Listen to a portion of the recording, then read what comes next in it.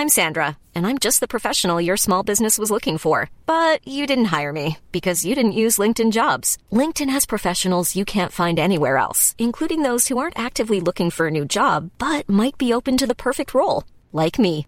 In a given month, over 70% of LinkedIn users don't visit other leading job sites. So if you're not looking on LinkedIn, you'll miss out on great candidates like Sandra. Start hiring professionals like a professional. Post your free job on linkedin.com/people today. Bing bong. I'm just kidding. Hello and welcome to the Basketball Addicts podcast where we answer the question, can we get in? It's so many teams that can get in, but that's not what we're going to talk about today. Today we're going to focus on specific things. First things first, we have balling or stalling. That's a new segment where we're going to talk about the teams that have been balling this season, and the teams that have been stalling. And it's a lot of teams that are just stagnant, not doing nothing. Let's not talk about what happened with Oklahoma City Thunder. I mean, I have to ask you guys a question first off before I get there. Just want to, welcome our guest today. We have Rover Media. How you doing today, man? I'm good. Nice to be back, guys. Appreciate it. Yeah, man, we had him on before when we had our first power ranking. So now we're going to bring him in again and see if anything changed in the NBA. But we have to talk about this. It's a burning question for me right now, okay? Oklahoma City lost by 73 points in the modern NBA. 152-79. Can I ask a couple questions to you guys? Is that okay? Yeah. Was Ja playing? No. Dylan Brooks. I'm going to guess yes. Did they have Jesus on their team? What the fuck happened? Just let me know. For real. Because, I'm kind of confused right now. Because Oklahoma. Okay, look. This is no shade, but shade. You are the team who beat our favorite team on this podcast, the Los Angeles Lakers. Not once, but twice. Right? Right. Then you go and get whooped. You got the ass spanked like this. They bent you over and they tapped it from behind. For 4 quarters straight. You know how long that is? It's 48 minutes of straight just ass spanking. Ass spanking. Listen, spanked for 48 minutes, and they didn't have Ja. Were you lying to us? Is our team just that bad? I don't think so. How does that happen? I'm listening, guys. Talk to me. How does it happen? Go ahead, Jason. Well, definitely this type of thing can definitely happen to a team like this. It could happen to the Houston Rockets too, where they're rebuilding. They don't have much veteran depth. They don't really have a lot of people in the team that know how to win, how to play basketball at a high level. They're still going through the team's like, okay, we're just put out these young guys, let them develop. They might not be very efficient yet, but we're going to stick to the process. So, and you're facing up against a team that's coming into the ending phases of their rebuilding process. And I think I'm glad you brought up the Memphis Grizzlies because they're one of the teams that I love a lot this year. Yeah. They have great chemistry. They have a great coach. They understand how they want to play basketball. It fits their team perfectly, and they have a great young nucleus that's really going to move forward. And it's just when you have great team chemistry, they have more shooting than they did last year. They probably just got really hot, and they were in flow, and they just stuck the knife in them and killed the Oklahoma City Thunder. So that's why I'm thinking about that. Man, come on, man. Somebody else got to talk to me, man. Look, valid points all around there for sure. That's just crazy though. 73 points. It was a layup line. And the crazy part about this, I just remember some stats off the top of my head for sure. Okay, so here we're going to go with this. So, over the 4 quarters of basketball that was played, the Oklahoma City Thunder, I think they shot 32% from the field, right? Memphis shot 68% from the field. It was just their night. They were on. Oklahoma was off, and they took advantage of it. I mean, at some point, we got to do like the cartoons. We got to just take our underwear, our tidy whities, put it on the stick, and just wave the white flag up. It's just in the air or something. I you the May.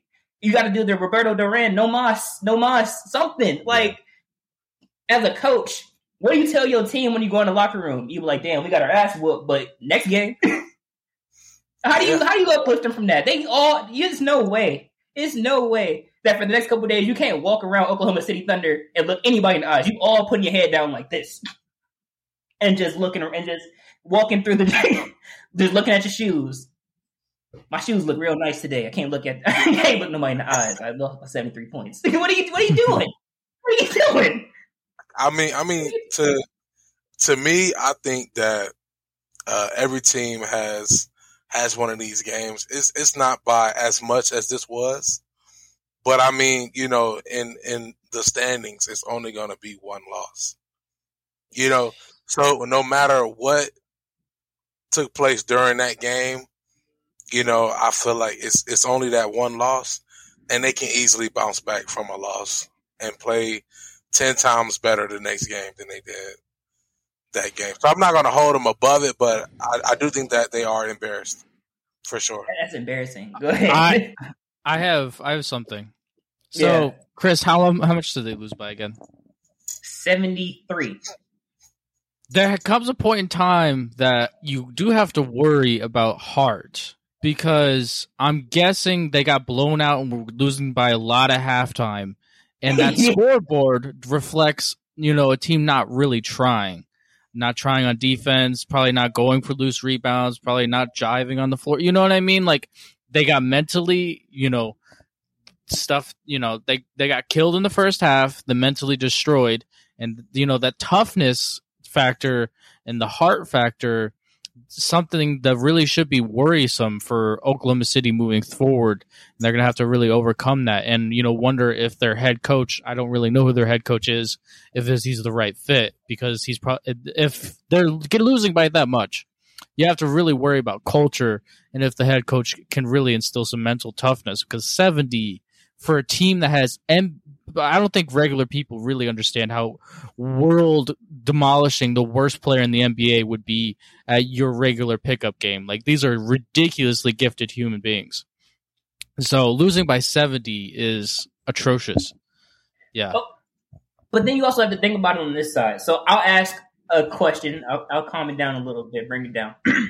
So the question I will have to ask is that what difference would it make if they had Shea, if they had Josh Giddey? Do they still lose by 73?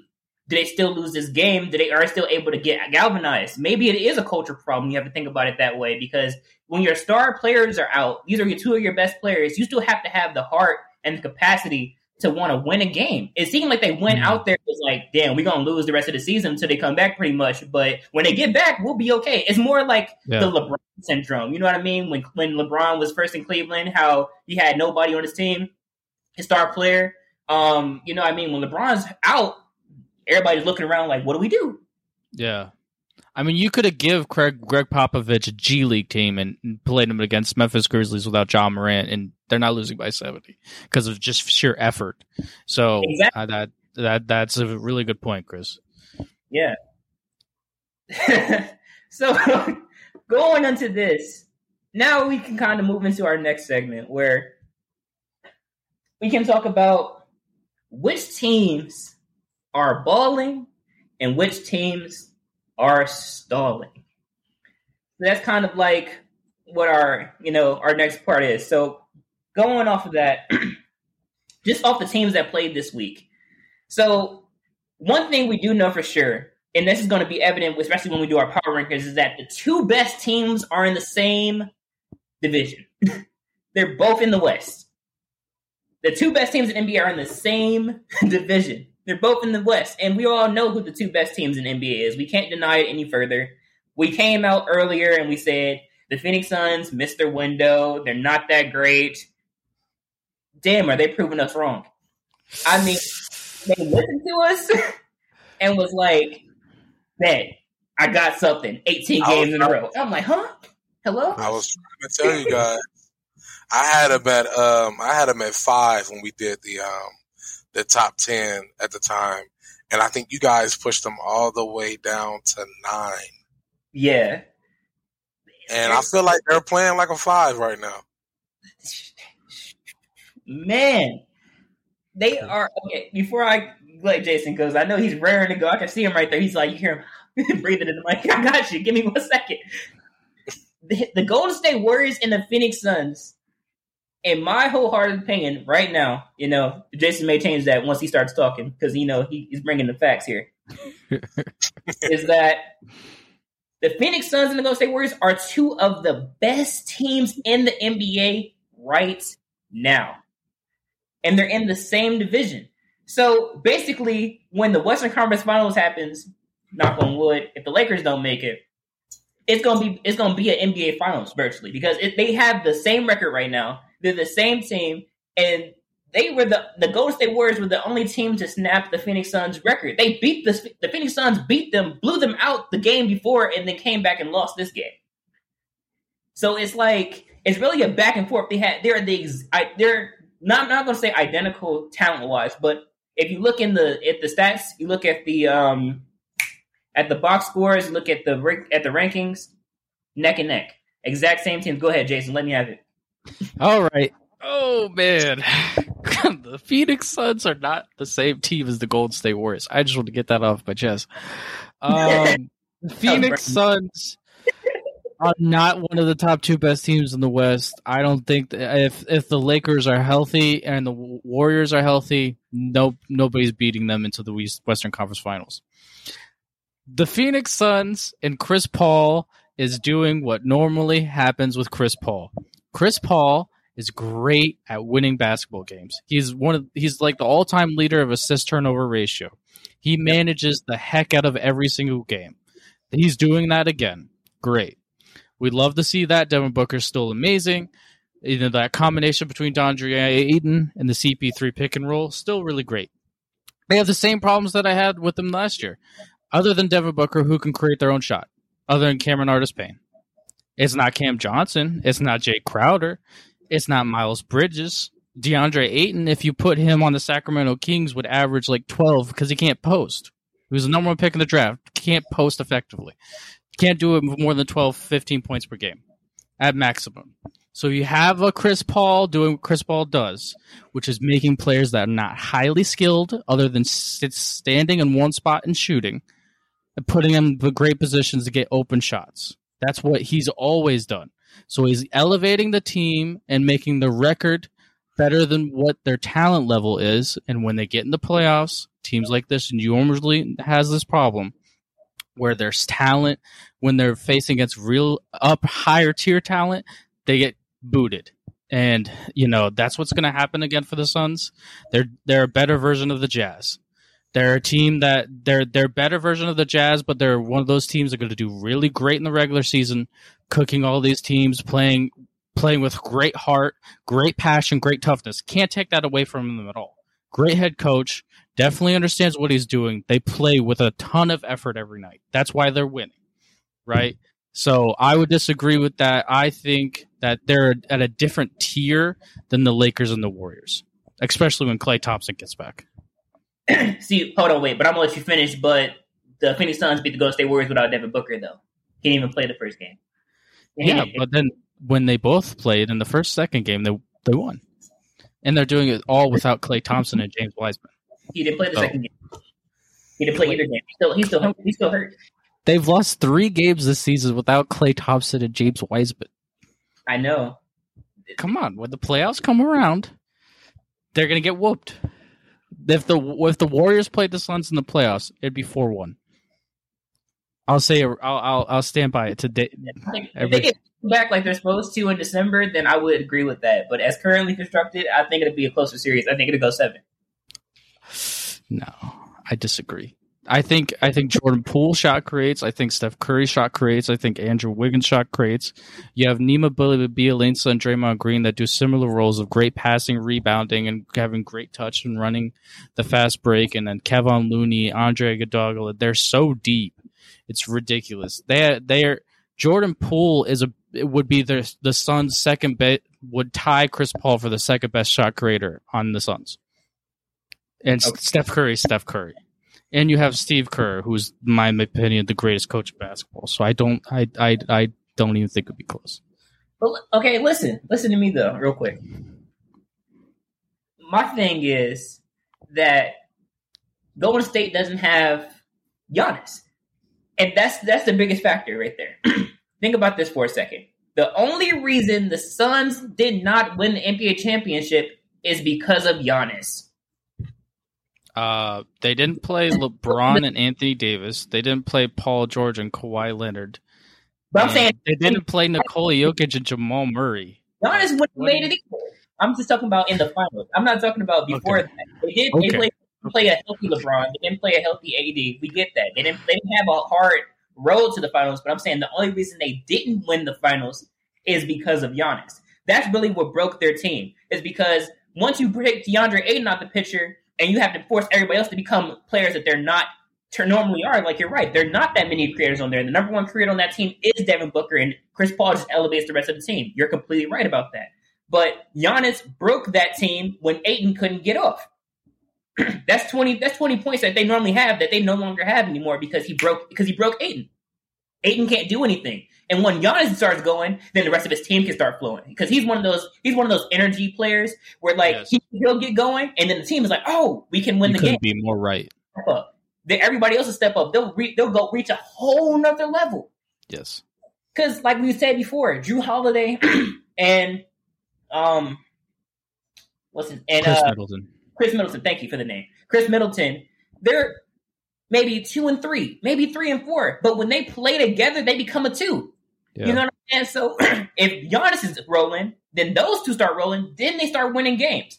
The fact of the matter is that presently constructed, as the Warriors are, in my opinion, and you can disagree with the Jason because I'm going to disagree with you as well, is that the Suns and the Warriors are neck and neck. And if they meet in the Western Conference Finals, it'll be closer as long as, if Klay doesn't come back and play how he's supposed to play, if they don't get a James Wiseman who's going to come and step up, then they have the exact same team. And the only thing that stopped them last year was Giannis.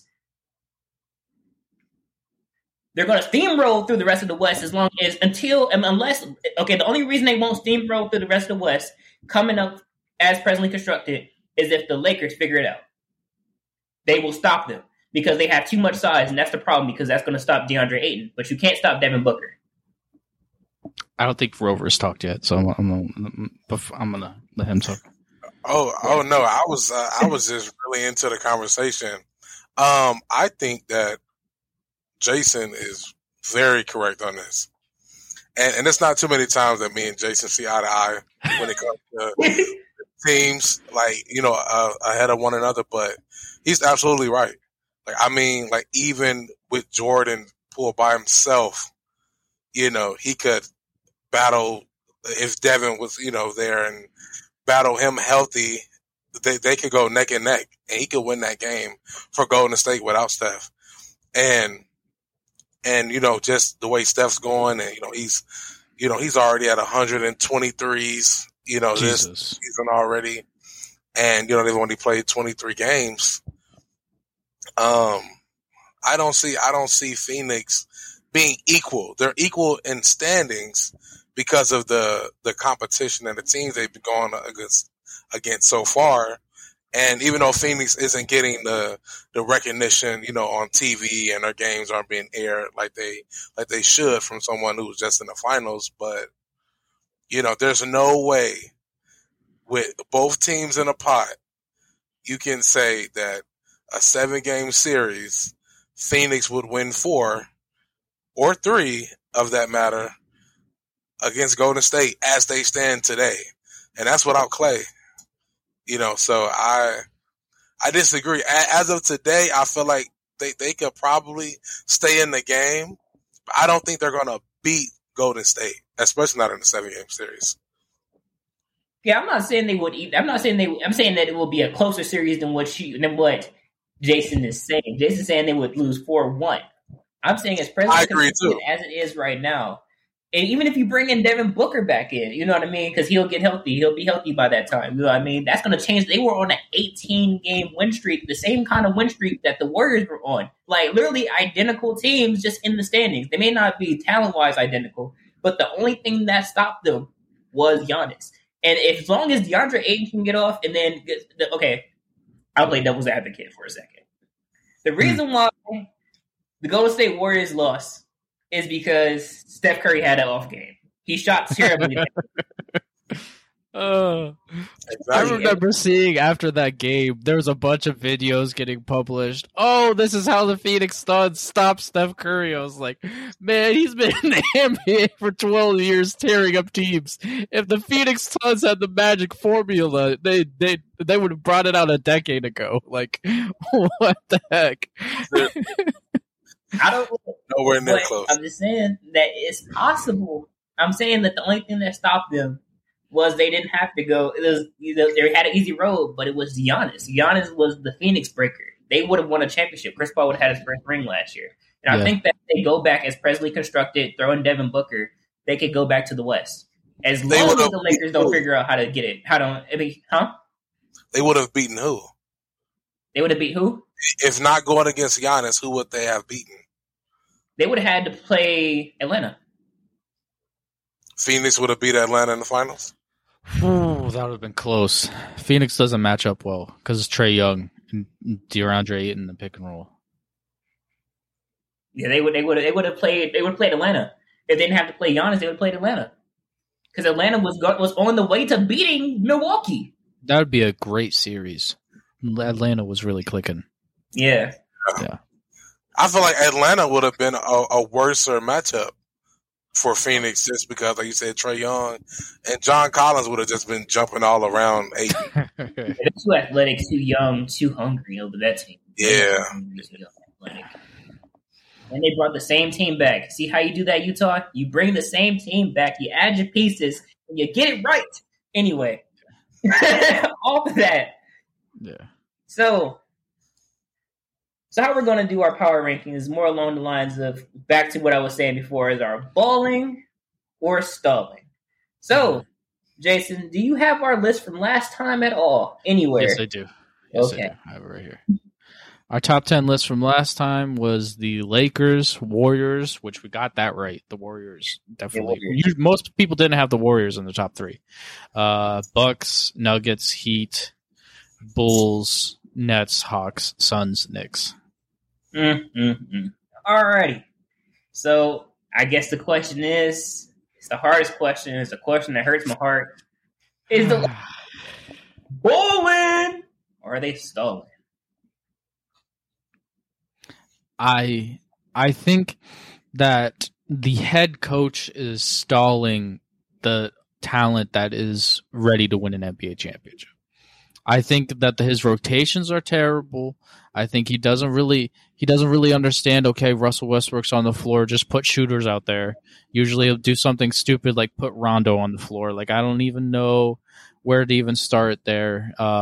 He doesn't test out lineups. He just kind of tries to fit people that fits his defensive scheme, not trying to put the right players out there on offense. So I think Frank Vogel is causing the Lakers to stall. I think if they were forced into the playoffs, 70 more games, figuring things out, I still think they could still win the NBA Finals, but I think their percentage is lower because of Frank Vogel. I think they're stalling because of Frank Vogel, and David Fizdale is on that staff. So I'd fire Frank Vogel, hire David Fizdale because he was with the Miami Heat Big Three. He has plenty of head coaching experience. I think he'd be a much better fit on this team. The loss of Jason Kidd is very understated because I remember hearing a lot from other people, like listening to other things, that Jason Kidd would be like, hey, put out this lineup. I know you don't want to, but go on and put it out. Like Jason Kidd, the loss of Jason Kidd is real. Like, you see Dallas and the way Porzingis is getting used over there. Jason Kidd is a real loss for them. So David Fizdale is the guy, and the reason why I think they're stalling. I still think they should be the number one team because I think they'll figure it out, and the talent's so overwhelming, and they're a bad matchup for the Warriors. But that's where I'm at with them. I would agree with that. The fact that they're stalling. And you're completely right. And that's one thing that's just a glaring fact about the Los Angeles Lakers is that they are really feeling the burn of losing Jason Kidd right now. Because we've known Frank Vogel as not an offensive coach, but a defensive coach. That's what that really was the one who had last year. I think they had like number one defense or like close to it in the season. You know what I mean? Especially with Caruso and things like that. Mm-hmm. You lose all your defense, add all this offensive firepower, but you don't have the right coach at the helm to set it up. You have a defensive coach, but you don't have players who play defense. Carmelo never been asked to play defense in his life. LeBron played defense. Russell Westbrook plays defense, kinda, maybe. Rondo don't play defense. That's not his specialty. Yeah. You don't have you took out all of your 3-and-D guys, replaced it all with offense, and was like, here, you know how to play defense as a coach. Teach these guys how to shoot ball. That's not going to work. Yeah, that's not going to work. Their defense is ass this year. They have the worst defense in the league almost. Like, it's terrible. And you're supposed to be the defensive guy. You're just shitting the bed right now with everything. Offensively, defensively. I completely agree with that. The fact of the matter is that if the Lakers want to be the Lakers again and right the wrongs of last season, they would need to fire Frank Vogel. He has to go. Yes. It does not work anymore. Yes.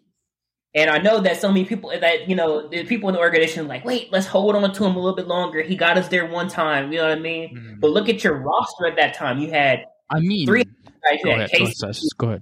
Yeah, KCP, Jack Caruso. You had Dwight playing at a decent level. You know what I mean? He had just coming back into the league, trying to revitalize his career. You had one of the Morris twins. I mean, these are guys who are playing defense, knocking down shots, being active on that side, on the other side of the ball. You don't have that anymore. You have Carmelo, who's revitalized his career, who can give you 29 points. You have Malik Monk, who can knock down some shots. Talen Horton-Tucker, who's stepping up his game right now. These aren't people who play defense at a high level. You got rid of all of your defense. Increased your offensive firepower, and now you're basically asking people, and I'm going to say this one more time because I have to say it one more time, and it's the glaring fact in everybody's face is that you're asking players, star players, because a lot of these guys are stars from other teams back in their day. Carmelo, I mean, he could be a star now, but he's not on the level of star power. Huh? I said he's an amazing fit. For sure. Not on the level of star as he was. Never in his career as a player asked to play defense. Now he's being asked to play defense. So many players on this team have never in their career been asked to play defense, and now they're being forced to play defense. You're not going to win games that way. Carmelo can't guard a brick house. I mean, he can't guard the barn. This is not his specialty. This is not what he's good at. You put the ball in his hand, you put him in ISO, and he's going to get you to where you need to go. He's going to knock down the key shots to win you games. That's what you have him for. You have to understand your personnel. Understand your team. There's a lack of understanding there, and that's why they're stalling. Go ahead. Oh, yeah. I think another good example, and you brought up the NBA Finals from a few years ago, and I forgot about that. The fact that they went 4-2 against that Miami Heat team is another example of Frank Vogel's not really doing the rotations right.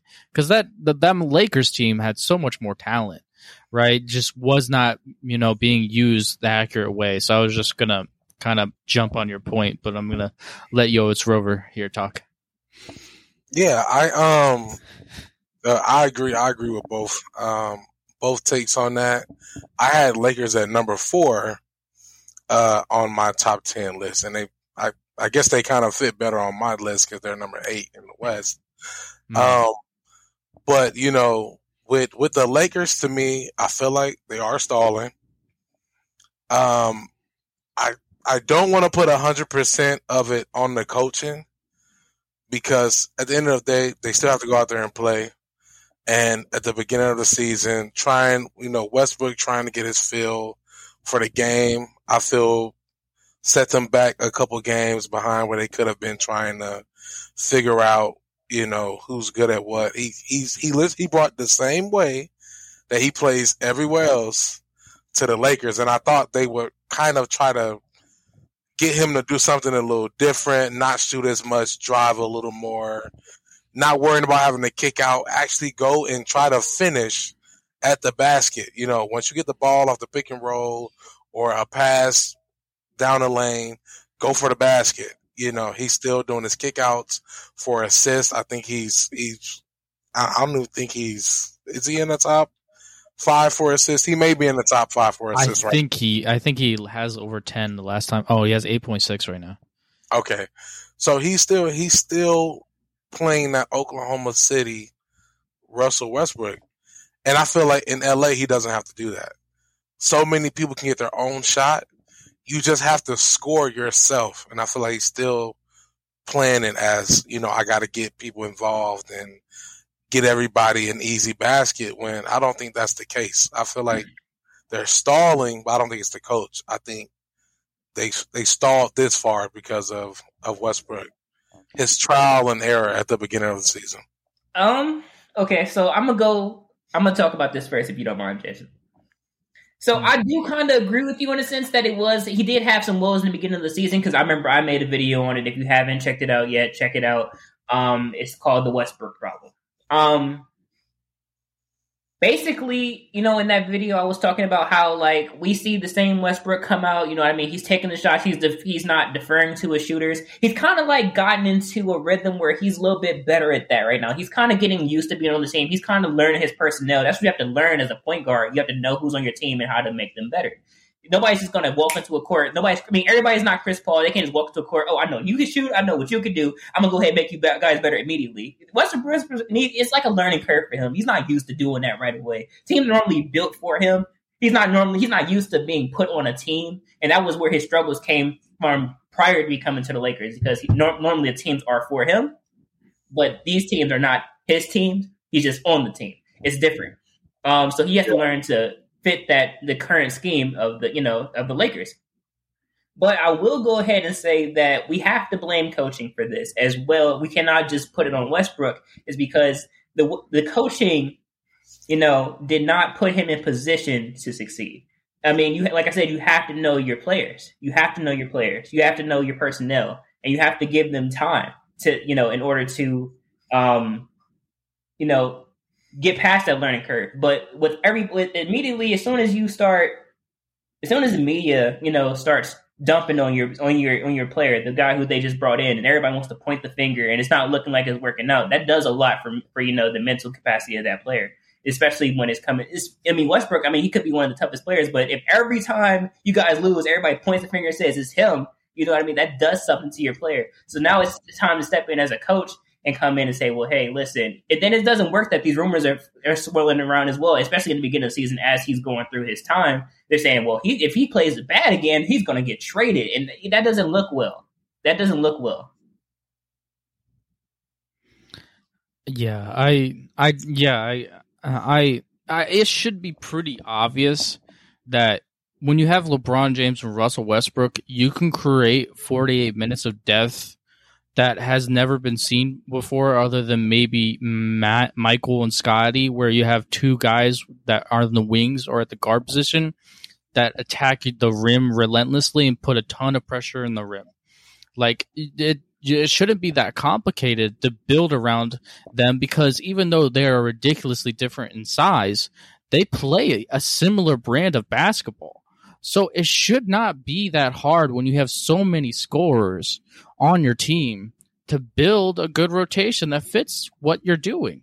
So the head coaches, there's the potential of having that should scare the crap out of the other NBA teams, because it's just insane. So yeah, I'm with you, Chris. I think the head coach should be blamed.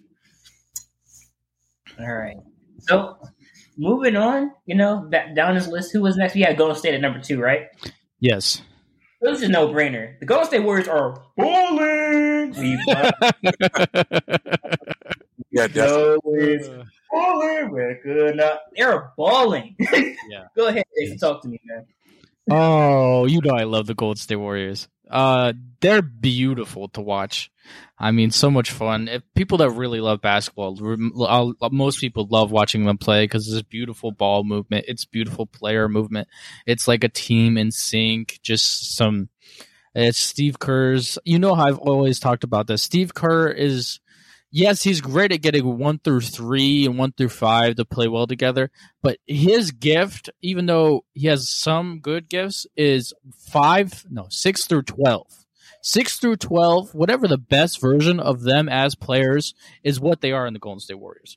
Sean Livingston didn't look like that on other teams. Maurice Spates didn't look like that on other teams. Leonardo Barbosa didn't look like that on other teams. He is just a magician at that.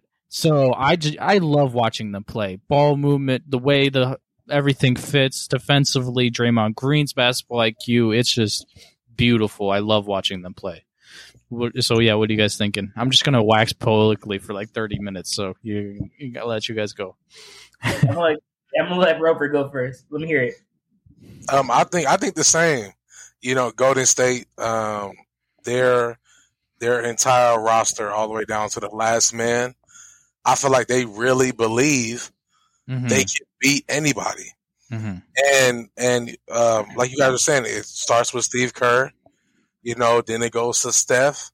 And Steph plays like he's a 10-year-old kid that got to play with varsity players for the first time. Yeah. He's just having fun. And when your leader is having fun like that, I think it just trickles down for everyone to have fun. And that's just outside of basketball. I think that's just a mental state that Golden State is in. Yes. And they're just excited to play. And people haven't been happy to play basketball lately, especially after the whole bubble situation and, you know, the changing of schedules and not being able to see your family. So being able to have fans in the stands and you know, he's doing his little dance moves. I feel like it starts with Steve. Yeah. And then it trickles down to Steph. And it goes down to the last man. I love Golden State right now. Yeah. Oh, man. Golden State is playing phenomenal right now. It's like watching poetry in motion, especially when Curry has the ball, when he's on his track meet-ish and he's just running around the court, just making everybody talk, he's just smiling and waiting for the ball to come his way. Yeah. It's like he turned on 2K, hit create a player, didn't make him super tall, put his shooting all the way up, and then turn the sliders all the way up for the entire team. How's your plan? And everybody like a 99 overall. Everybody's like 62, 70, 74, maybe an 80 up there somewhere. But that's it. This is how you can really watching the Golden State Warriors and watching the rest of the NBA. This is how you can separate elite from average and below average. Because it's only one really elite team in the NBA, and that is the Golden State Warriors. That truly elite teams. I mean, the Spurs. It's like they took the Spurs ball movement, perfected, and threw Curry in there and let him run circles around the defense. That's really what happened. Honestly, it shouldn't be a surprise that Steve Kerr is so good off ball with, you know, him playing in the triangle, and he played for Greg Popovich. Like, it should make a lot of sense to people why he's so ridiculously gifted at every movement. Just supporting your case there, Chris. And the fantastic point that we all made here is that it starts with the coaching staff. Think about this for a second. With any other coach be able to draw out of Steph Curry, what Steve Kerr had been able to draw out of Steph Curry. I mean, we were getting there with Mark Jackson. We were getting there. He assembled the team, but when the ball is put in Curry's hands, he knows exactly what to do with it. It's like he's already knowing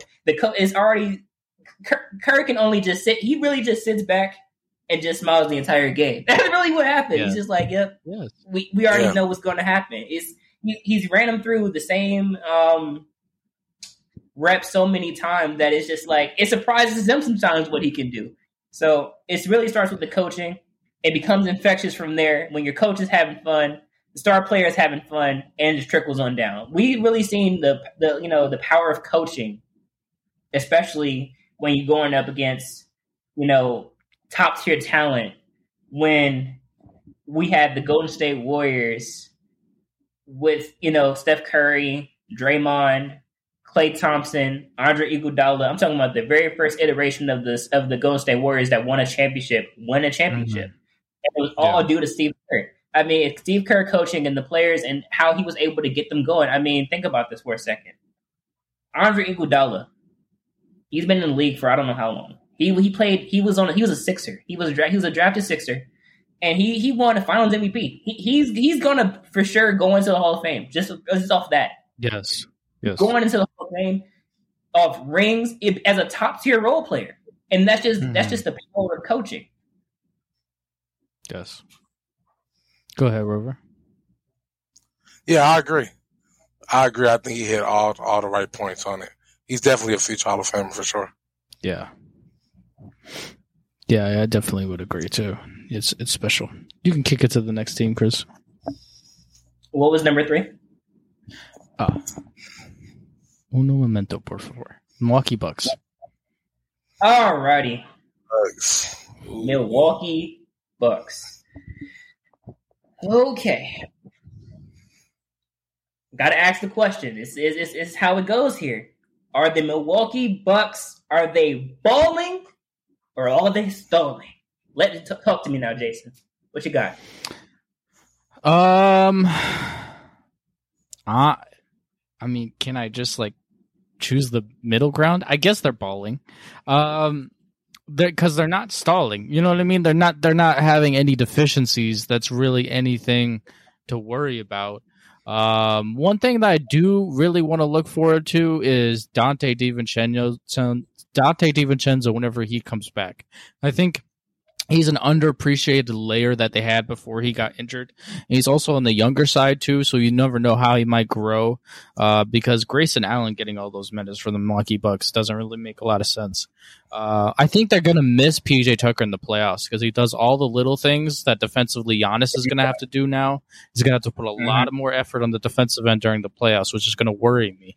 But we already know what they are as a team. They already know what they are as a team. They just won an NBA championship. They're confident. Giannis is a demigod. He's a phenomenal basketball player. So, they're a good team. They're a threat to come out of the East for sure. So, yeah, the Bucks are chilling in a good spot. I guess balling. You guess balling? Okay, that's a so-so. That's I don't really know. Yeah, that's all what it is. Down there. I'm more in the middle as well. I'm probably gonna say they're alling right now.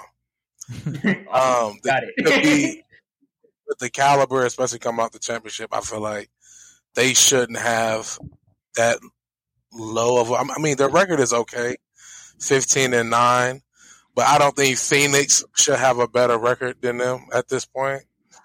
Also, Jason mentioning Grayson Allen, his perspective, I think he's doing great for Milwaukee. He's a great catch and shoot 3-point shooter. I think he's 4th in the league with 72 made already.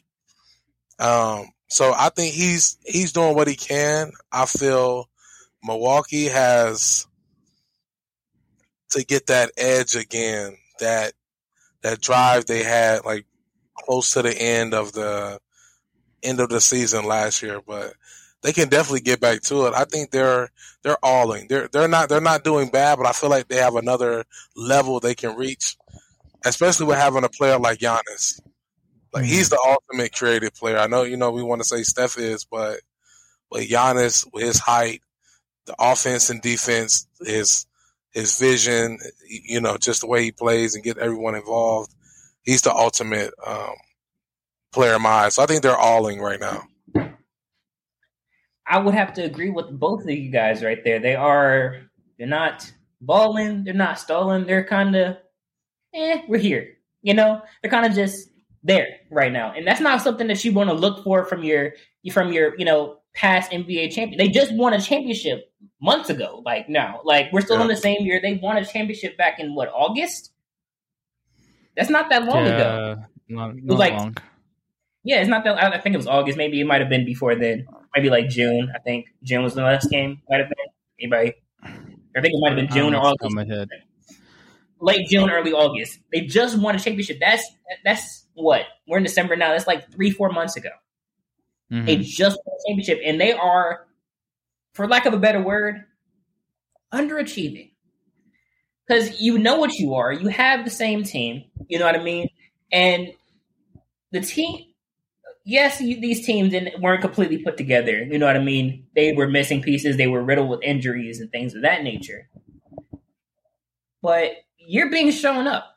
You don't expect this from your NBA champion. And then because they're being shown up and because you know what they are and the fact that they're not performing, they should, in my opinion, if I'm thinking previous NBA champion, I'm thinking, oh, they must be a 1 seed, a 2 seed, somewhere in there. Right now, their division league standing, they are the 6th team in the NBA, in the league. They're the 6th best team. That doesn't scream champion to me. Yeah. You know what I'm saying? It just doesn't. Especially when you have Brooklyn 16-7, Utah. We know what Utah is. We're not going to include them. 15-7. They're great. But Chicago 16-8. Phoenix, the team they beat last year to win the championship, 19-4. You're not screaming to me that, hey, I'm a champion. This is what I've done this already. I know how to get there. We know the formula. This is the teams we should be beating. They're not screaming that to me right now. And that's where I want to say, like, they're in the middle ground because we know what they are. But just at this present moment, they're in the middle. They're literally in the middle. It's like we could go up, we can go down. That's where they're at right now. I'm expecting more to come from them coming up, probably after the All-Star break, maybe when they come back to full power. But we know what Giannis is capable of. We know what, Drew Holiday and Chris Middleton are capable of. We know what the guys are capable of. They're definitely missing PJ Tucker because of what he's able to do on the defensive side of the ball. I'm just expecting more. So I'm just going to say, I'm going to go with it. They're all in. Or we don't know what we are. They're normal. They're average Joes right now because they're in the middle. They're not great. They're not bad. They're just there. And that's not screaming champion to me. Think about how previous champions have came out in the season coming up. You know what I mean? Like, yes, the NBA has gotten better, but like the season following a championship, so many teams have overachieved or achieved what we thought they would achieve, and now we're just looking at Milwaukee like, I didn't even know. I had to look it up. I was like, what's their record? Because they in the middle, literally in the middle. Yeah, just in the middle. So I would say they're not stalling, they're not balling. They're there. We know they exist. We know what they're capable of. I want to see them do it. That's where I'm at with it. Yep, I agree. Yeah, I agree. Alrighty. Moving on, Jason, hit me with the next team, man. Denver Nuggets was 4. Oh, it's a little biased, but the Denver Nuggets are stalling. I know this is a little bit, surprising coming from me, knowing how much I love the Denver Nuggets. But with all the potential they have on that roster, on that team. Oh, here we go. And we're coming back and we're trying to get Jamal Murray back, once he comes back, you know what I mean? We're still waiting on that. MPJ, he's out right now. So they're looking for their next piece. They're not firing like I thought they would be right now. They were in the beginning, and then they kind of just slid on down the slope. Injuries. Now they have to tap into that bench now. And I'm wondering if they are willing to. And if they're not willing to, then I will stick by my stance that they are stalling. Because we both know, and I'm pretty sure Rover as well, you watch NBA enough, we know what their bench is capable of. We know what they have on their bench. But do they know what they have on their bench? They have trade assets or future NBA stars on their bench. Or maybe even playing G League right now because they can't get any playing time on their team. If they do not tap into that bench and bring some of those players up, they are stalling and they will not reach the potential they want to reach because of the fact, at least on this season, coming forward because of because of the MPJ injury and because they are just not cutting it right now. They slid. I have it takes a lot. It's hurting me right now. It takes a lot because I was so big on them. I was like, oh man, the Denver Nuggets, they are going to win. They're going to be the best team. This. And now you're disappointing. I'm disappointed. Very. Look at those guys. And you have stars, future stars on your bench.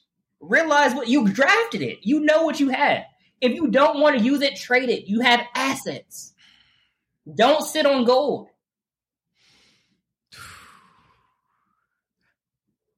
Go ahead. Talk to me, Jay. Man, I'm so glad that we talked about this because I've been a ticking time bomb about the Denver Nuggets for about 2 weeks.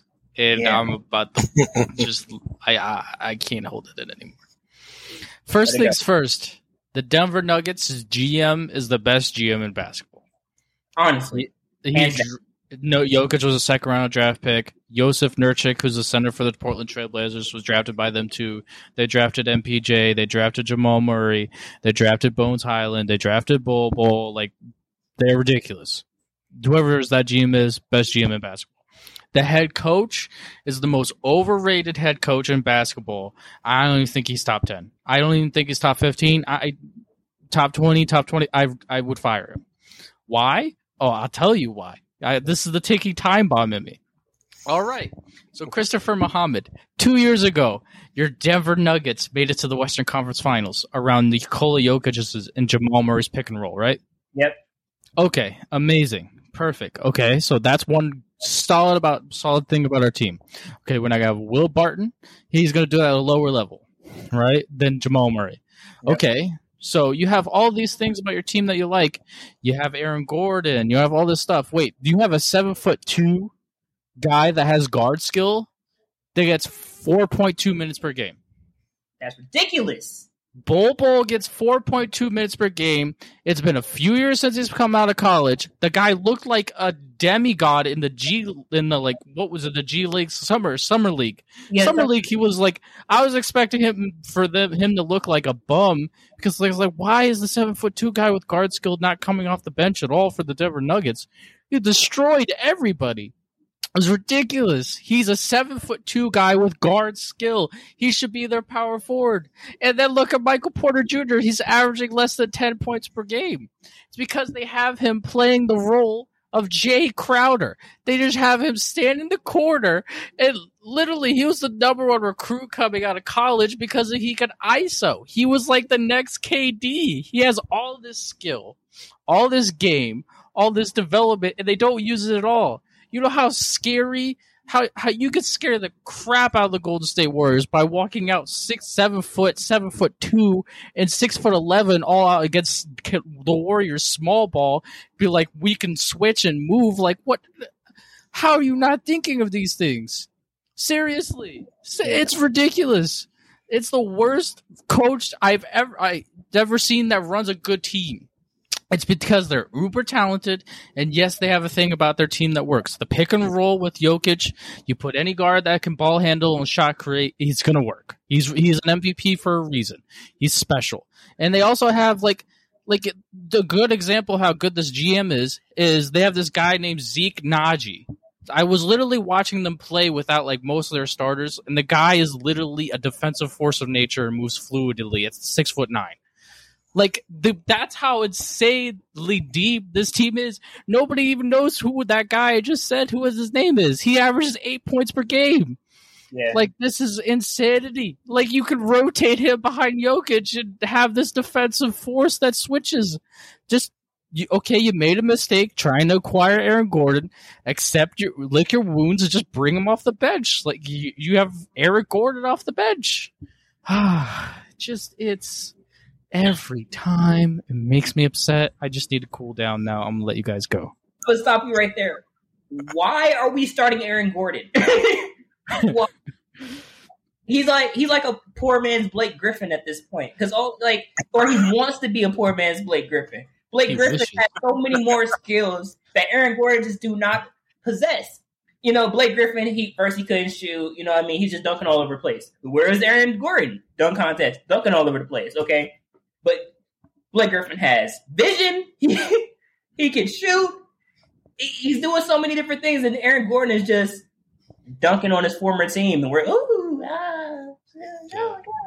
no, fuck that. Where's Bol Bol? That's what should have his. Honestly, I really thought that Bol Bol would be getting a lot more playing time than what he is now. Denver, I really just, like they said, they make you so upset to the point where you really don't even want to watch it because they're not even using all of their assets to their full potential. Yes. You would think having someone like, Michael and like even Aaron, I feel can play a little better than what he's been playing. Mm-hmm. But just this whole waiting for Jamal to come back scheme they're playing, it's not going to get them anywhere. Mm-hmm. It's not going to get them anywhere. And you mentioned the coaching. Is this coaching worse than Frank's? Yes. Yes. Okay. Hey, this is the guy from the DeMarcus Cousins Sacramento Kings. He was the coach then. Mike Malone. Oh my gosh! No way. He really was. He was the coach then. You can look it up. Oh, Mike Malone. Yeah, it's sometimes good. Terrible coaches get great talent, and this type of ridiculousness happens. Literally, could you imagine Greg Popovich being dropped over there? They would literally instantly become like contenders. Yeah. 5 seconds later.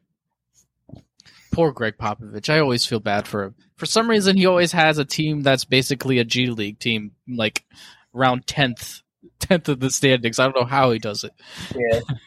Yeah. Yeah, since he lost his stars, since he lost Tony Parker and Tim Duncan and, Patty Mills and Kawhi Leonard decided to jump ship, he hasn't been...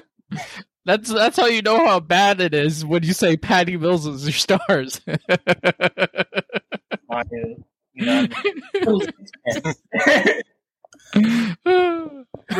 13.6 points. You never believe that. You would never in 1 years guess that his career average was 13.6 points. Yeah. Oh my gosh. Wow. I'm glad I got that off my chest. I'm glad you did too. And I want to go back real quick and just talk about Rover's point, where we are really playing this, waiting game with the Denver Nuggets. You're like, wait a second, don't judge us yet because we have Jamal Murray who's recovering. Yes. They're like dangling him out in front of us. It's like, ooh, Jamal Murray, look at him. He's coming back. He's coming back. He's like, don't ignore us losing games. Ignore us not playing to our full potential. Jamal Murray. You know what I mean? They're like, it's like they're playing. They're like taking him, shaking him in front of us like we're babies and going shiny. Yeah. Yep. Like, what are you doing? Ooh, look at the shiny. Yeah, it's crazy, man. Like jingling keys in front of our face. Murray. Yeah. That team. I was ready to blow up on that. Yeah. The fuse was cooking. All right. We can kick the next one. Yeah. Next team is the Miami Heat.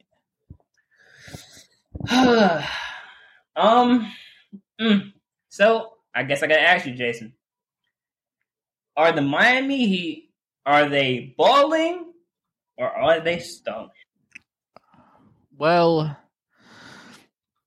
that's a tough question because I do think that they're balling as a team, but I think they're stalling their true potential because they have arguably the best scorer on their team that could literally be an all-star on the Cavs. That's their sixth man that I completely disagree with, and every time I talk about, get upset about. So, I think they have a new layer of potential.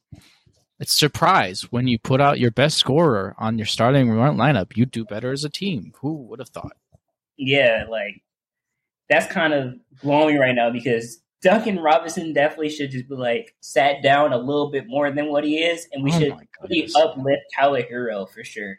He definitely needs to be lifted up. Definitely needs to be playing, get more minutes, because when he's on the court, he makes a difference. He's a scoring machine. He's actually better paired with Jimmy Butler, because it takes, it allows Jimmy Butler to do what he's really great at, because Jimmy Butler is a good scorer, but he's an even better defender. So when you throw up there, now he can just, okay, look, I'm going to lock you down, and then I'm going to get my points. You know what I mean? He can really truly lead a team that way, when he doesn't have to. We don't have to throw the scoring load on Jimmy Butler. Yeah. I mean, how many times we're going to see Jimmy Butler drop 40 points? That's not going to normally happen. We've seen him overachieve in the finals with the Lakers, you know what I mean? And to go overboard, you know what I mean? But that was then. That's not something that we're going to get on a nightly basis from Jimmy Butler. Like I said, he's a good scorer, but he's an even better defender. Let him defend at a high level. Let him lead his team. Let him get everybody involved and get that spark running. And you let Tyler Hero run wild on every defense, because who's going to stop him? Nobody. Exactly. Let's see what you got, Rover. With me, I feel like, I had Heat at number 7. Mm-hmm. So my take on Jimmy is he's been the same since Philly, since Minnesota. Mm-hmm. I don't think his game has dropped at all to put any type of blame or anything on him. No. They're not doing that bad. They're 14-10, right? Something like that. Yeah, they are. So they already have a better record than LA. So I really don't have anything negative to say. I agree with you guys' points, but me personally, I don't have anything negative to say about how they've been playing. I feel like Tyler had a point where he was trying to, feel like he should be one of the best young stars and he should be getting more recognition and things like that. He's been playing to that a little bit. I really don't have anything bad to say about Miami. I have to see it a little more. Like I said, they've only played 24 games. Mm-hmm. Maybe when we get to the 50 mark, I'll start to see whether they're balling or not. But I'm gonna have to say they're balling just because of the history of the team. Since post LeBron, I'll say they're balling right now.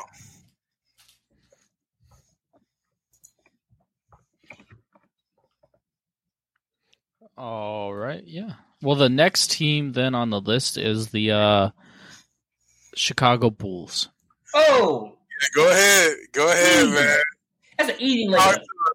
Talk to us, man. Chicago Bulls are balling. We fly. And we called it. Hey, we told you. Yeah. I made a YouTube video about it before preseason, and we told you multiple times on this podcast. We called it. You heard it here first. All right, go ahead, Chris. Oh my gosh, the Chicago Bulls are balling. I mean, like really, really, really balling. I mean, when they put this team together in the offseason, I honestly would not have thought that this is what, that they would achieve so much. Like, I honestly would not have thought that at all. I understood the fit, and I was like, this is a good fit, but I didn't know it was going to be this good of a fit. I mean, listen, I'm just going to start by saying this real quick. Zoe's playing out of his mind right now. Like, who would have ever thought he just, clutch threes? I mean, this is the guy who was like, oh, his jump shot's broken. His dad's like, you don't have to fix his jump shot. And fix his jump shot, and now he's like going nuts. But the big thing here is that are we going to finally give Zach LaVine credit for his scoring abilities? Will he finally get the credit? He's so underrated. We have to acknowledge Zach LaVine. We have to acknowledge him. and we have to acknowledge DeMar DeRozan as well because he's playing at an all-star level. All three of these guys are playing at an all-star level. If these three do not make the all-star team, something's wrong. And the media loves Chicago because who used to play there? Michael Jordan. This is the basketball city. You know what I mean? Everybody loves Chicago. These three guys have to make it somewhere. They have to be appreciated. You can no longer underrate these guys. You can no longer sweep them under the rug and say, "Oh, never mind. It's just Zoe. Oh, never mind. It's just DeMar DeRozan. Oh, never mind. It's just Zach LaVine." You can no longer do this. These guys are balling. Mm-hmm. Balling out of control. Balling. Yeah. I would agree. Go ahead. They're not the top team in the East, but they're one of the top teams in the East. Mm-hmm. Yeah. For sure. Easily. Yeah, I agree. They're balling. Everything is happening at an efficient rate too. Because now these guys aren't on terrible teams anymore, so they don't have to overextend and do too much. They can just kind of play within themselves and make good decisions and be efficient. So, yeah, Zach LaVine has needed his credit for a while now. He's a great perimeter shot creator for himself and attacker of the basket at an extremely high level. He would fit so beautifully in what the Houston Rockets were trying to do a few years ago with James Harden. But DeMar DeRozan is the opposite, world-class mid-range destroyer. They're both underappreciated passers, and they both are putting an effort on defense. Zach LaVine's progression defensively in the Olympics is really starting to show. He was known for a while as a lackluster defender, but surprise, the slam dunk champion athlete that has 6'6" size can play defense when he wants to. So can Lonzo Ball. Lonzo Ball's got a great defensive basketball IQ, world class. He got basketball IQ on both sides of the game. They just fit so beautifully. And Vucevic is very skilled. It's a team that fits so well, and they play really great defense. Billy Donovan, really good fit for this team defensively. He's always been a good defensive head coach.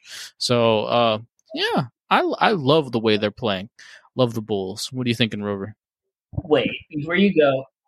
What? We cannot forget Caruso. We can't do that. It's okay. Yeah, you can talk about him. Yeah. We can't forget Caruso. He's a star in his role. Star of his role. That's a perfect way to say it. He's the star of his role. Go ahead. We just gotta love Caruso. Go ahead. Yes. It was like when the Tristan Thompson was with the Cavs and stuff like that. People used to talk about LeBron used to talk about starring in your role, those teams. So yeah, he's a good fit in that. So yeah, go ahead, River. Yeah. They're balling, man.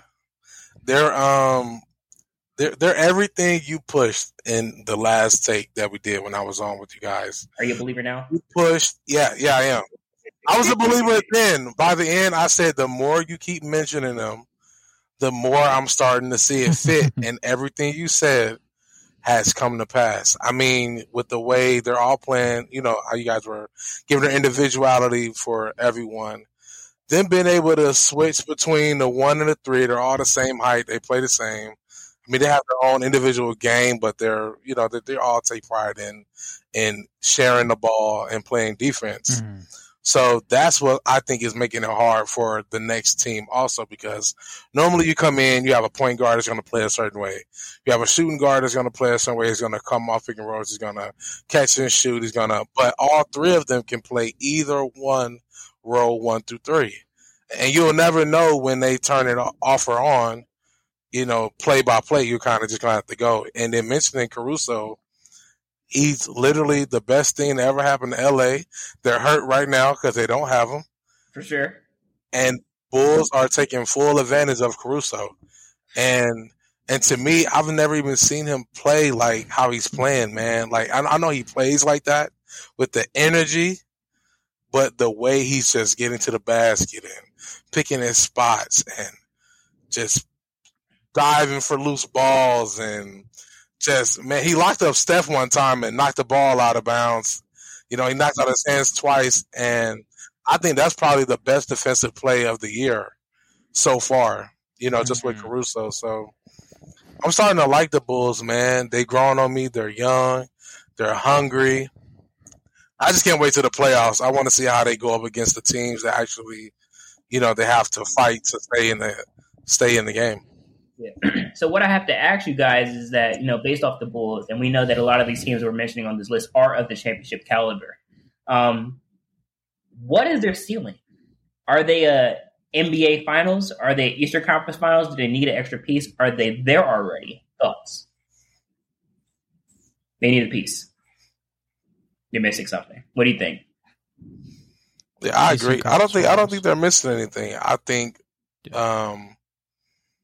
as long as they're playing just like this, sharing the ball, not letting anything go to their head, and full energy and picking their spots and sharing the ball, I feel like Bulls can beat anybody at this point in the East.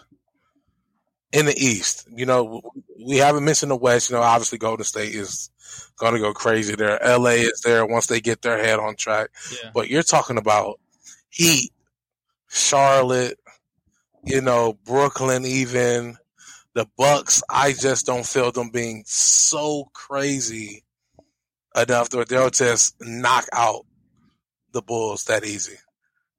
They play with a different type of determination than any team I've seen this year. Yeah, that's true. That's true. Quick tangent though. Speaking of Charlotte, did you see that Charlotte came against the Milwaukee Bucks? LaMelo played out of his mind. Yeah. Like right now, yeah, LaMelo's a superstar. Gosh, in the future or borderline right now.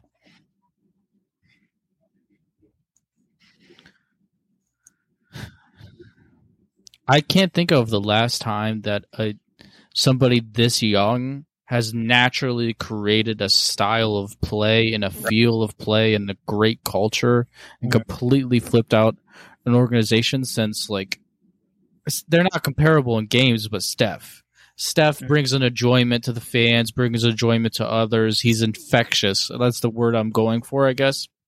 LaMelo Ball is infectious with the way he plays. It's borderline Magic-like. I'm not gonna. Magic's the greatest point guard of all time. I'm not making that comparison yet, but he's special. I don't think it's been a point guard like that really since rare to find Kyrie's like draft. When Kyrie went to Cleveland and how he changed Cleveland, they had their stint after LeBron left, and they just didn't know how they were going to get over that hump. When Kyrie got there, Kyrie plays so special, and he has such a unique game that it just brought attention to Cleveland, even though they weren't winning a lot. And then I think that's what he's doing for Charlotte, but they're actually playing very well together. Yeah. So he's bringing the energy there like Zion did with New Orleans, but they're actually playing well together. Yeah. Zion just brings the fans to New Orleans. New Orleans really has a lot to figure out. That's not something I want to get into, though, because it pisses me off. Go ahead. What's the next team? All right. Yeah. So, next team is the Brooklyn Nets. They're another one of those teams. I can't say that they're balling, but I won't say, you know what? I would say, and I may not be getting, maybe people may not agree with me, but the Brooklyn Nets, in my opinion, they're stalling. They're stalled. I would only say this only because, they're winning games. They have the number one record in the East right now, but they could be doing so much better. I mean, I know there's only so much you could do right now, considering that, what you have to go through as far as, you don't have Kyrie, you're putting James Harden in a position he's never been in before. But with just pure talent on the roster and what they could accomplish what they accomplished last year, comparatively, they're stalling. And it's a lot of times where, they just play just James Harden and Kevin Durant, you know what I mean? Sometimes they play just Harden and Kyrie. You know what I'm saying? So I'm not seeing exactly where we get this fall off from, but there's been a fall off. It could be the new rule that's really, really, really, truly affecting James Harden from really being as effective as he wants to be on the court. But they're not living up to expectations right now. Especially what we said, going into the season where it was like, the window closed for every other team because the Brooklyn Nets are here. They're real. Deal with the type shit. And now we kind of got to I'm kind of reneging on that because I'm like, I'm not sure anymore. Yeah. I'm acknowledging KD. I will acknowledge KD. You know, he's going to get his. James Harden is going to get his, but it just seems like the team is just, it's here, but we're not dealing with it because we don't have to.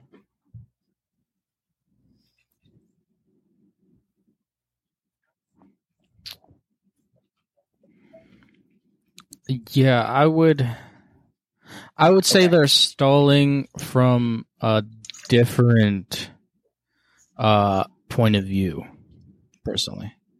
So basically, I love, I'm the James Harden fan here. I've always loved him. Joe Harris is finally starting to come back in the lineup. That's helping things, but I think since Kyrie came, I have the same problem that I have before. Since Kyrie has come onto this team, it was, okay, James Harden's going to step back more than we expected, but it was what they needed because he was the passer of the team. It's like, okay, Kyrie, I'm going to let you just score. I'm going to be that point guard, and I'm also going to do my thing sometimes, but I don't have to just force it all the time. I still think he's playing as though Kyrie Irving is still in the team with him. He's only attempting 14.6 shots a game. I mean, that's really low. I mean, KD is attempting almost 20. So I think he needs to be more aggressive, creating his perimeter shots. He's starting to figure out what he can draw fouls-wise and what he cannot. It's starting okay. He's starting to adapt. I think he needs to be more aggressive trying to score. Because other than KD, Patty Mills, and James Harden, nobody can create them shots for themselves other than Cam Thomas, too. But he's a lower-level guy. The rest of the guys are, LaMarcus Aldridge is a good player. They also need to figure out what they want to be. Do you want to go really big with Claxton, Blake Griffin, LaMarcus Aldridge, and what's his name? Paul Millsap, or do you want to play smaller with Claxton and Durant and Joe Harris, Patty Mills, and James Harden, have a lineup like that? I also think Bruce Brown, again, for the 3,000th time, he's a good role player, but he can't do really much anything offensively. He's getting way too many minutes. I'll say it for the umpteenth time. He's like a 6'4", 6'3" version of PJ Tucker for guards, and they play him as they literally use him to set screens for James Harden and Patty Mills and be the big. It was a neat trick that worked when you had all the superstars, but I don't think it's working right now. And I think they're stalling. I think they're gonna figure it out probably, but be the only person that's gonna say that I think they're alling, because I wouldn't say they're necessarily stalling, because I think they're still out there playing to win. In their first couple of press conferences without Kyrie, they mentioned that they still have a job to do, that they're going to focus on who's there and they're going to play. So I don't think missing Kyrie is on their mind to make them perform any worse. But I do feel like there's another tier, just like with Milwaukee. I feel like they're in an idle stage at this point. They're idling. They're just going. They're just playing their game. No one's dropped a 50. No one's gone crazy as far. So I don't know. I think they've done a great job so far. They have another level they can reach, but I'm liking them so far. I'm not gonna. They're already dealing with so much with the Kyrie situation. Them having the record they have, being number one in the East still, with that conversation going on, I feel like they've done great. Yeah. I just feel like they're no longer the team to beat. They've lost that. Oh, you think they've lost the drive? No, I'm just saying they're no longer just Totally. Like they're just no longer the team to beat. You know what I mean? Like last year, at least, full power, prior to everything included, we were more along the lines that they were just basically NBA championship or bust for Brooklyn Nets. You know what I mean? I mean, it's still that, but I feel like we can kind of simmer down on. People are starting to simmer down on the Nets. They're not like. I still go ahead.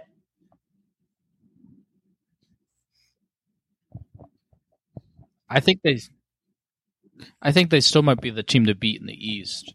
Now we talking about the West. That's where things they're not the team to beat in the NBA. Yeah. But I think the East right now runs through the Bucks and the Nets. That's true. I'm talking about last year they were the team to beat in the league. Period. They were just that team, and that's why I'm saying they're stalling because I feel like they have that potential to be that team again. It's just they're just not there. They're there, but they're not there. If it's making any sense, right? What? That was very poetic of you. Hit me with the next team, man. Yeah, William Shakespeare up here. Atlanta? The next team's number 8, the Atlanta Hawks. You gotta answer this one for me, Jay.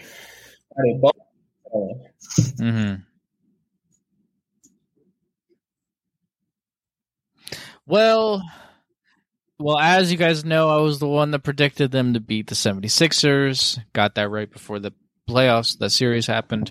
I think they're stalling. So basically, they're at an odd crossroads. One of the reasons why I loved them last year is because 1 through 12, they have a bunch of guys who could create their own shot. It's time to finally say goodbye to Lou Williams being a real factor in the playoffs off the bench. Age has finally gotten to him. Danilo Gallinari, similar thing. A lot of the role players are starting to really hit age. Now, Cam Reddish is coming into a good form for them. They have to figure out how they're going to rotate DeAndre Hunter and Cam Reddish to build a team moving forward. But, yeah, I think they're stalling a little bit. I think they'll, start to get in a groove pretty soon here. But, yeah, I think they don't have the same depth that it used to be wow, the eye test their 6 through 12 is so Atlanta. special. I didn't even have Atlanta on my top 10 during that time that we spoke together. You guys had them at number 8. I had Utah at 8, which is Chris's favorite team. And I feel like Atlanta they're doing okay. They're doing exactly where I thought they would be. I'm not sure if they have a better record than New York at the moment. They might. I think Knicks are 11th in the standing, so Atlanta has to be higher. Trae Young is, in top 5 in points per game, 26.2. He's top 5 in assists with 9.1. So I think they're playing very well off of Trae Young and getting their mix. Like I said, it's only between 23 to 25 games in right now. I feel like when we're at that 50 mark, we'll really know who's trying to chase a ring this year. That's why I kind of eased up on Brooklyn, just because, there's a lot of other teams I feel they seem to play well, but we're going to see as the season goes if they continue. John Collins is amazing. Just Trae is ice Trae at this point. I'm loving Atlanta. I'm loving Atlanta right now. They're balling. You think they're balling? Okay. Good.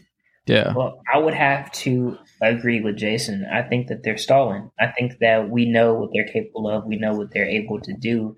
But just with the depth, we're not seeing the same depth that we saw, that made us fall in love with the team. They really had 6 through 12 locked up. You know what I mean? They had all those young guys who were ready and willing to come off the bench and create for that team. And it's not really going over anymore, for lack of a better word. So yeah, definitely stalling.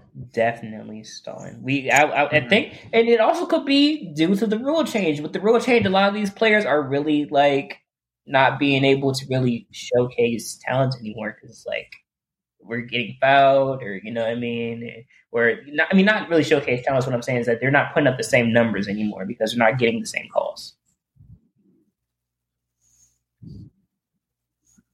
Alrighty, so hit me with number 9 now. Mm-hmm. Yeah, because we already number basically 9 talked is about the Phoenix Suns. Something we kind of already talked about. Do you want to skip them? Okay. The Knicks. Number 10 is the New York Knicks. I would last say team before we make our own rankings. They're balling. They're doing pretty well.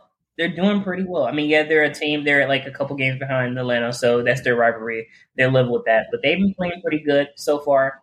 I mean, they had a couple bad games where the refs kind of screwed them over, but other than that, I mean, they've been balling so far. I mean, they're really exactly the team that we thought they would be, as far as with Julius Randle and Kemba Walker. They're looking good. I mean, they might, with the play-in tournament, they could shock a team. What you got for me, Jay?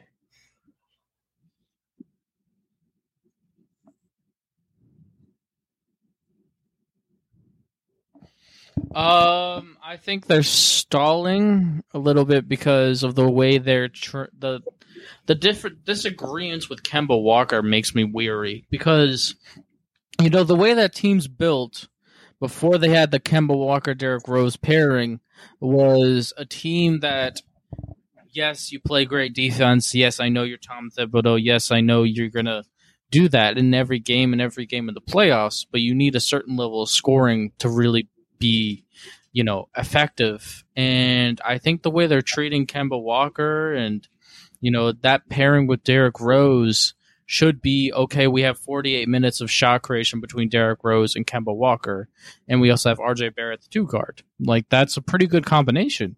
So I disagree. I say they're stalling a little bit. Rover, talk to me. What you got to say about your team? That's my only question. I'm just so hurt right now that you had the nerve to say Knicks were balling, but Atlanta was stalling.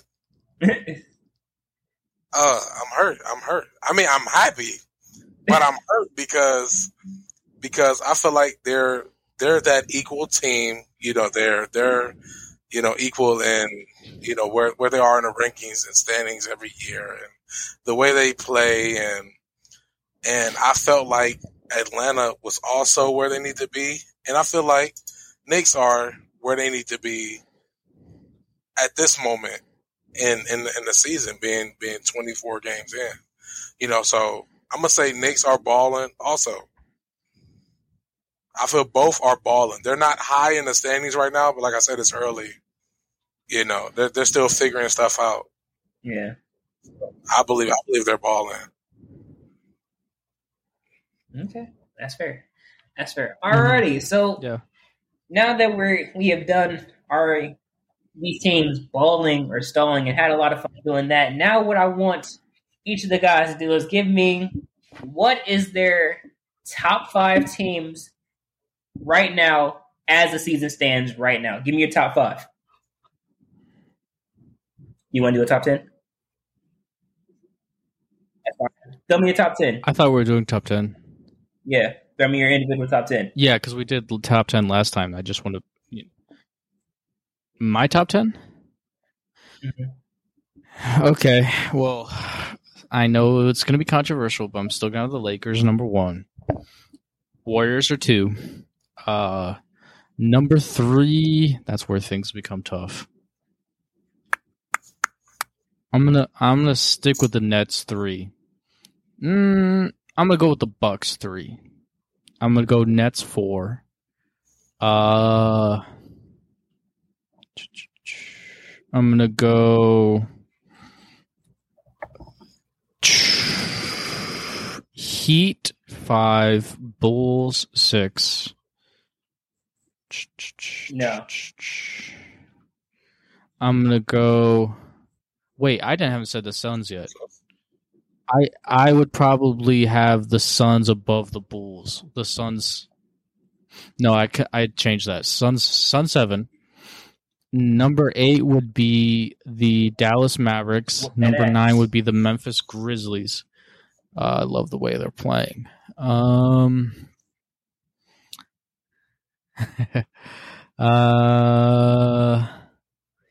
This is tough.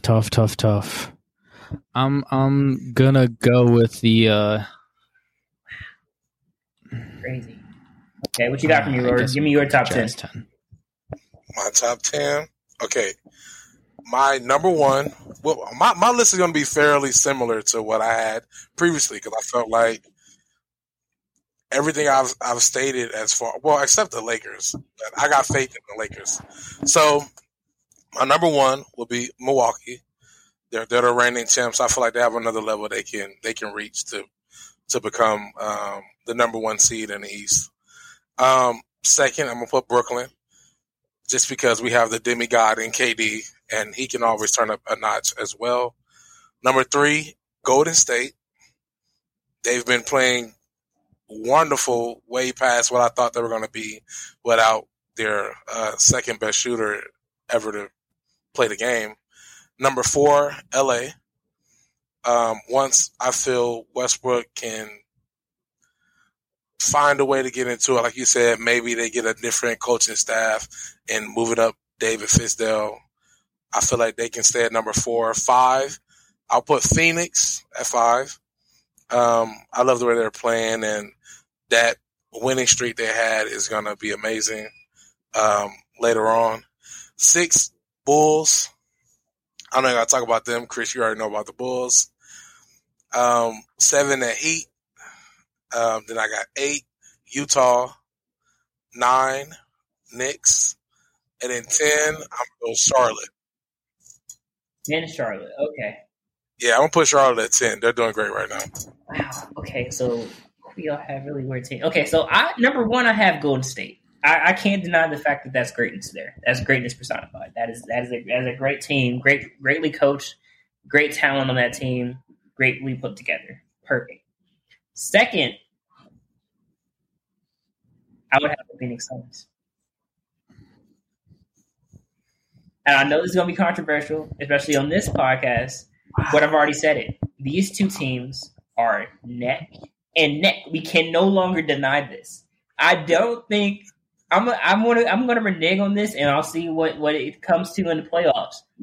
But I said the window was closed. I agree with you then, Jason. I think the window's still open. I think the window of opportunity has even opened a little bit more now. But we're still really early in the season, so I want to see how the rest of the season goes. But as it stands, the window has not closed. It's wide open. It's bay windows at this point. And then at number 3, I can't put Milwaukee. I would have to do Brooklyn. I would do Brooklyn at number 3 for me. I will only do Brooklyn instead of Milwaukee is because Brooklyn, I think they may have a little bit more, people like, Brooklyn's that team, but they didn't win an NBA championship, and I really still believe that the Bucks are underachieving right now, and I can't sit them at 3 because I believe they're underachieving. I think the Brooklyn Nets currently stated right now, because they are the number 1 seed, and I believe they will finish the season with the number 1 seed. They are the better team. But I would put Milwaukee at 4. Like I said, they're underachieving until they can show me something and play like a championship caliber team. You know what I mean? And really reach the heights that we know that they can reach because they won a championship. Then I would put them a little bit higher. So maybe by the end of the season, maybe we'll be seeing something different. If maybe it's made the same outcome, maybe a little bit different, but we'll see when we get there. At number 5, I'll have to put the most complete team probably on his list next to the Golden State Warriors will be the Chicago Bulls. The Chicago Bulls, young core, I love it. Lonzo, Levine, DeRozan, perfect match. Vucevic, Caruso. I mean, what more could you ask for? Their Eastern Conference Finals are bust at this point, and I believe they're going to the Eastern Conference Finals. Will they win? It depends on who they play. But right now, currently constructed, right now, barring any injuries, knock on wood, they're going to the Eastern Conference Finals. There's not a team in the East that, outside of maybe like the top two, which is like maybe Milwaukee and Nets, that can beat them. Everything else is theirs. They can have whatever they want. And possibly on the lower end of the West as well, they can have whatever they want over there as well. There's not any teams over there that can stop them. And I think they just beat the Nets, if I'm not mistaken. So that's really that's very interesting. So at 6, they did. I know what you're gonna say. So I know this may come as a surprise to some people, but my favorite team cannot fit on this list. So I can't put them there. Until they realize and come and have their come Jesus moment, I can no longer stick them on our list. So even though, so at number 6, I would have to choose. Drum roll, please. Okay. Possibly Charlotte. I would put Charlotte. I haven't said the Lakers yet. Charlotte? The Lakers yet. 6? Have you said the Lakers yet? Hold on, wait a second. Oh my God. No. Not the Lakers. Not Charlotte. I would put.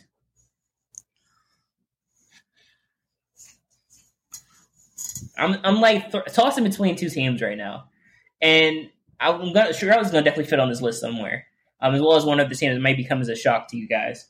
But I'm tossing between the Lakers and Miami right now. That's the two teams I'm tossing between, and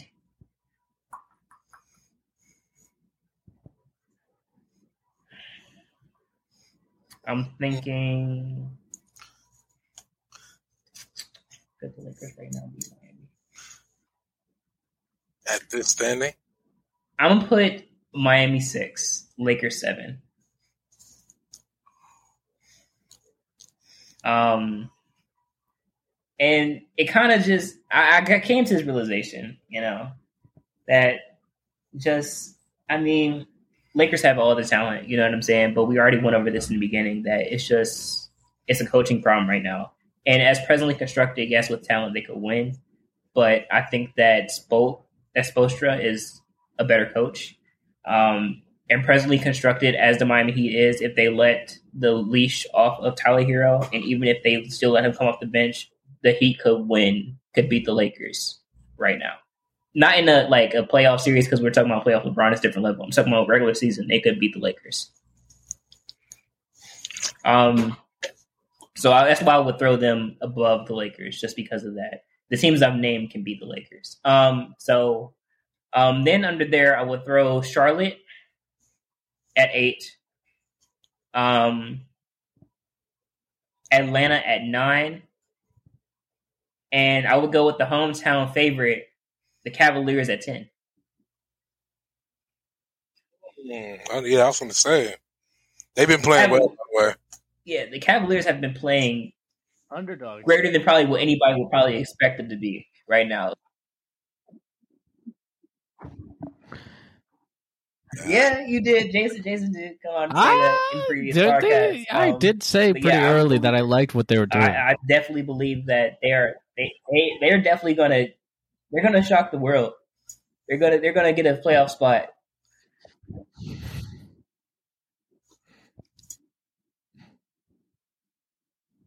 I think they might. I really think they might. Hey, Rover, I'm gonna mathematically. My top 10. Number 1, build out our Milwaukee. top 10 based on everybody's list. Can you repeat your top 10 again, please? Number 2, Brooklyn. 3, Golden State.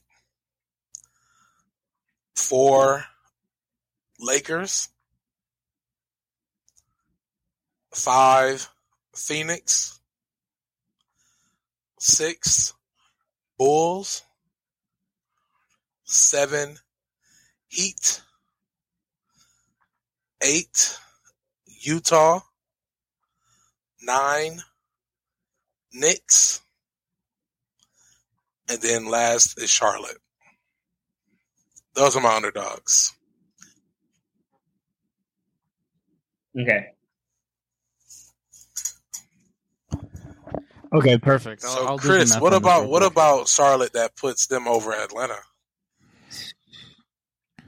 I mean, the only thing that put Charlotte over Atlanta is that Charlotte is really coming into its own. I mean, we're starting to see Charlotte take that step forward. The players in that team are taking a step forward. Like, look at what not PJ Washington. What's the guy name?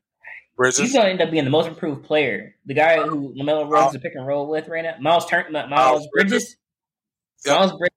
Yeah, he's coming into his own for real. He's really showing a lot of potential, a lot of growth. And that's scary for the rest of the NBA because this is a young team who's going to have time to grow together. And it's kind of like, it's what Atlanta was last year to me. And I just hope that they can keep it together because Terry Rozier is legit. LaMelo, we know what he is. Miles Bridges is coming out. I mean, like, it's going to be scary for the next couple of years for the rest of the NBA as long as Charlotte keeps it together.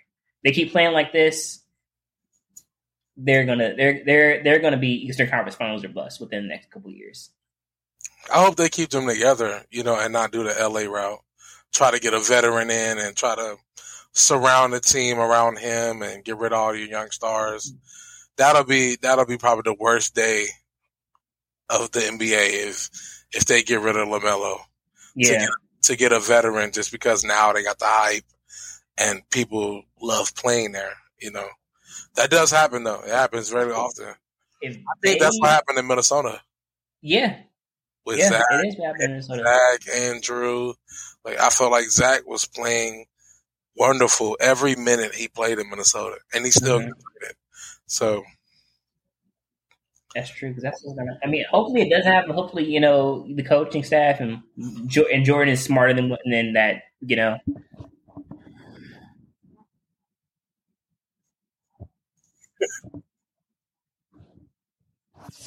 His track history is not that good. He was one of the worst GMs I've ever seen, especially not owners. That team's sucked for a long time. They've done a terrible job drafting. I want to believe in it. I want to believe they can do it. And they got a couple. They're still young. Give them a couple years, and like I said, Eastern Conference Finals or bust. Okay. Mm-hmm. That's where I'm at with that. With that team, at least. That's why I would choose Charlotte. I would have to put the young guys in there. Charlotte. My team, my roster is, my top 10 ranking is pretty young. With the old guys hanging toward the end. That's how I would see it. What you got for me, Jason?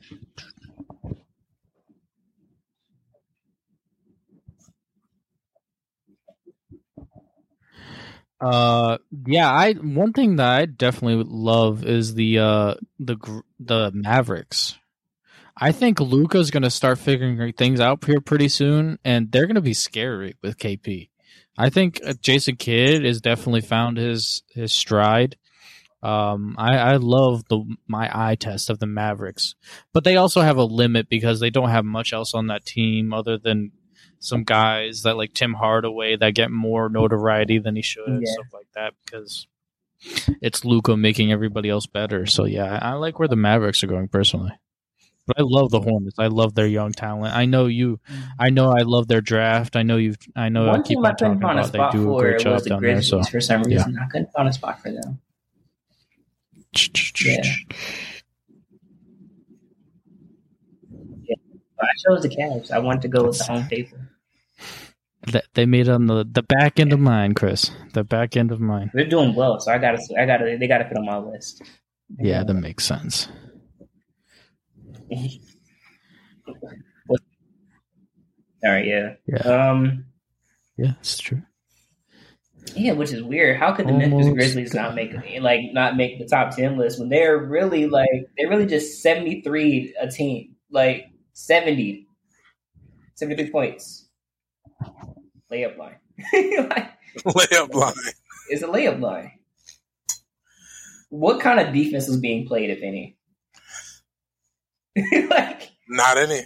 That's what I'm saying. Like, how do you do that in the modern NBA? And you know, the team that held the record before was the Cleveland Cavaliers. I think they won by 68 points. They beat Miami in 91. Oh no! Oh wow! Yeah. What? Yep. Really? 68.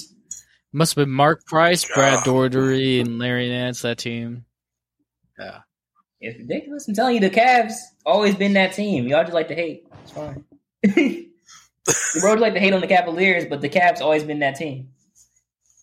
Remember, Cavs almost beat Jordan. Oh my gosh! We almost beat Jordan. I don't want to get reminded of that shot. It came down to the last shot, literally. Yeah, we really almost what's the math, did. All right, you guys ready for this? Okay, number 1 is the Warriors. Number 2 is the Milwaukee Bucks. Number 3 is the Brooklyn Nets. Number 4 is the Los Angeles Lakers. Number 5 is the Phoenix Suns. Number 6 is the Chicago Bulls. Number 7 is the Miami Heat. And the Utah Jazz and the Charlotte Hornets are tied for 8, so they're 8 and 9. Oh, and then we Dallas know. Mavericks got 9, got 10. We know. They didn't even make your list, man. No, I can't. I can't. Put it on there.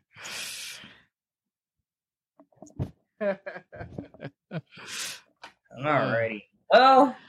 Well, they made it on. That's our They list. made it on I because think Rover had that, them at 8, 9, You know, listen, 10. if we were going to do one more balling or stalling before we cut it here in a second, I think that we should do the Utah Jazz.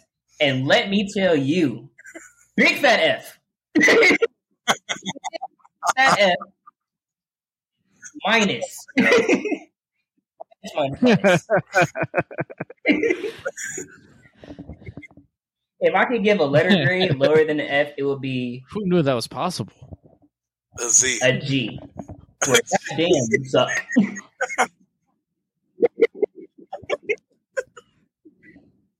Sorry. I don't know why. I mean, they're like I said, and I'll continue to compare them this way. Is the Utah Jazz? They really are just like the Rockets. You know what I mean? When they were like best regular season, first round exit in the playoffs. How many times are we going to see Don Mitchell hating from outside of the finals? That's our intro right there. That's our tagline. How you going to hate from outside of the finals? You can't even get in. In that place. How many times are we going to see him do that? He's always... Oh my God. Yep. Why is he always watching the other team celebrate and their banner go up and he but his banner not going up?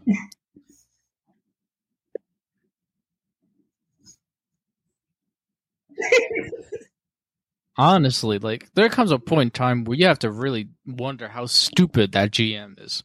Literally have had the same team for like 5 years.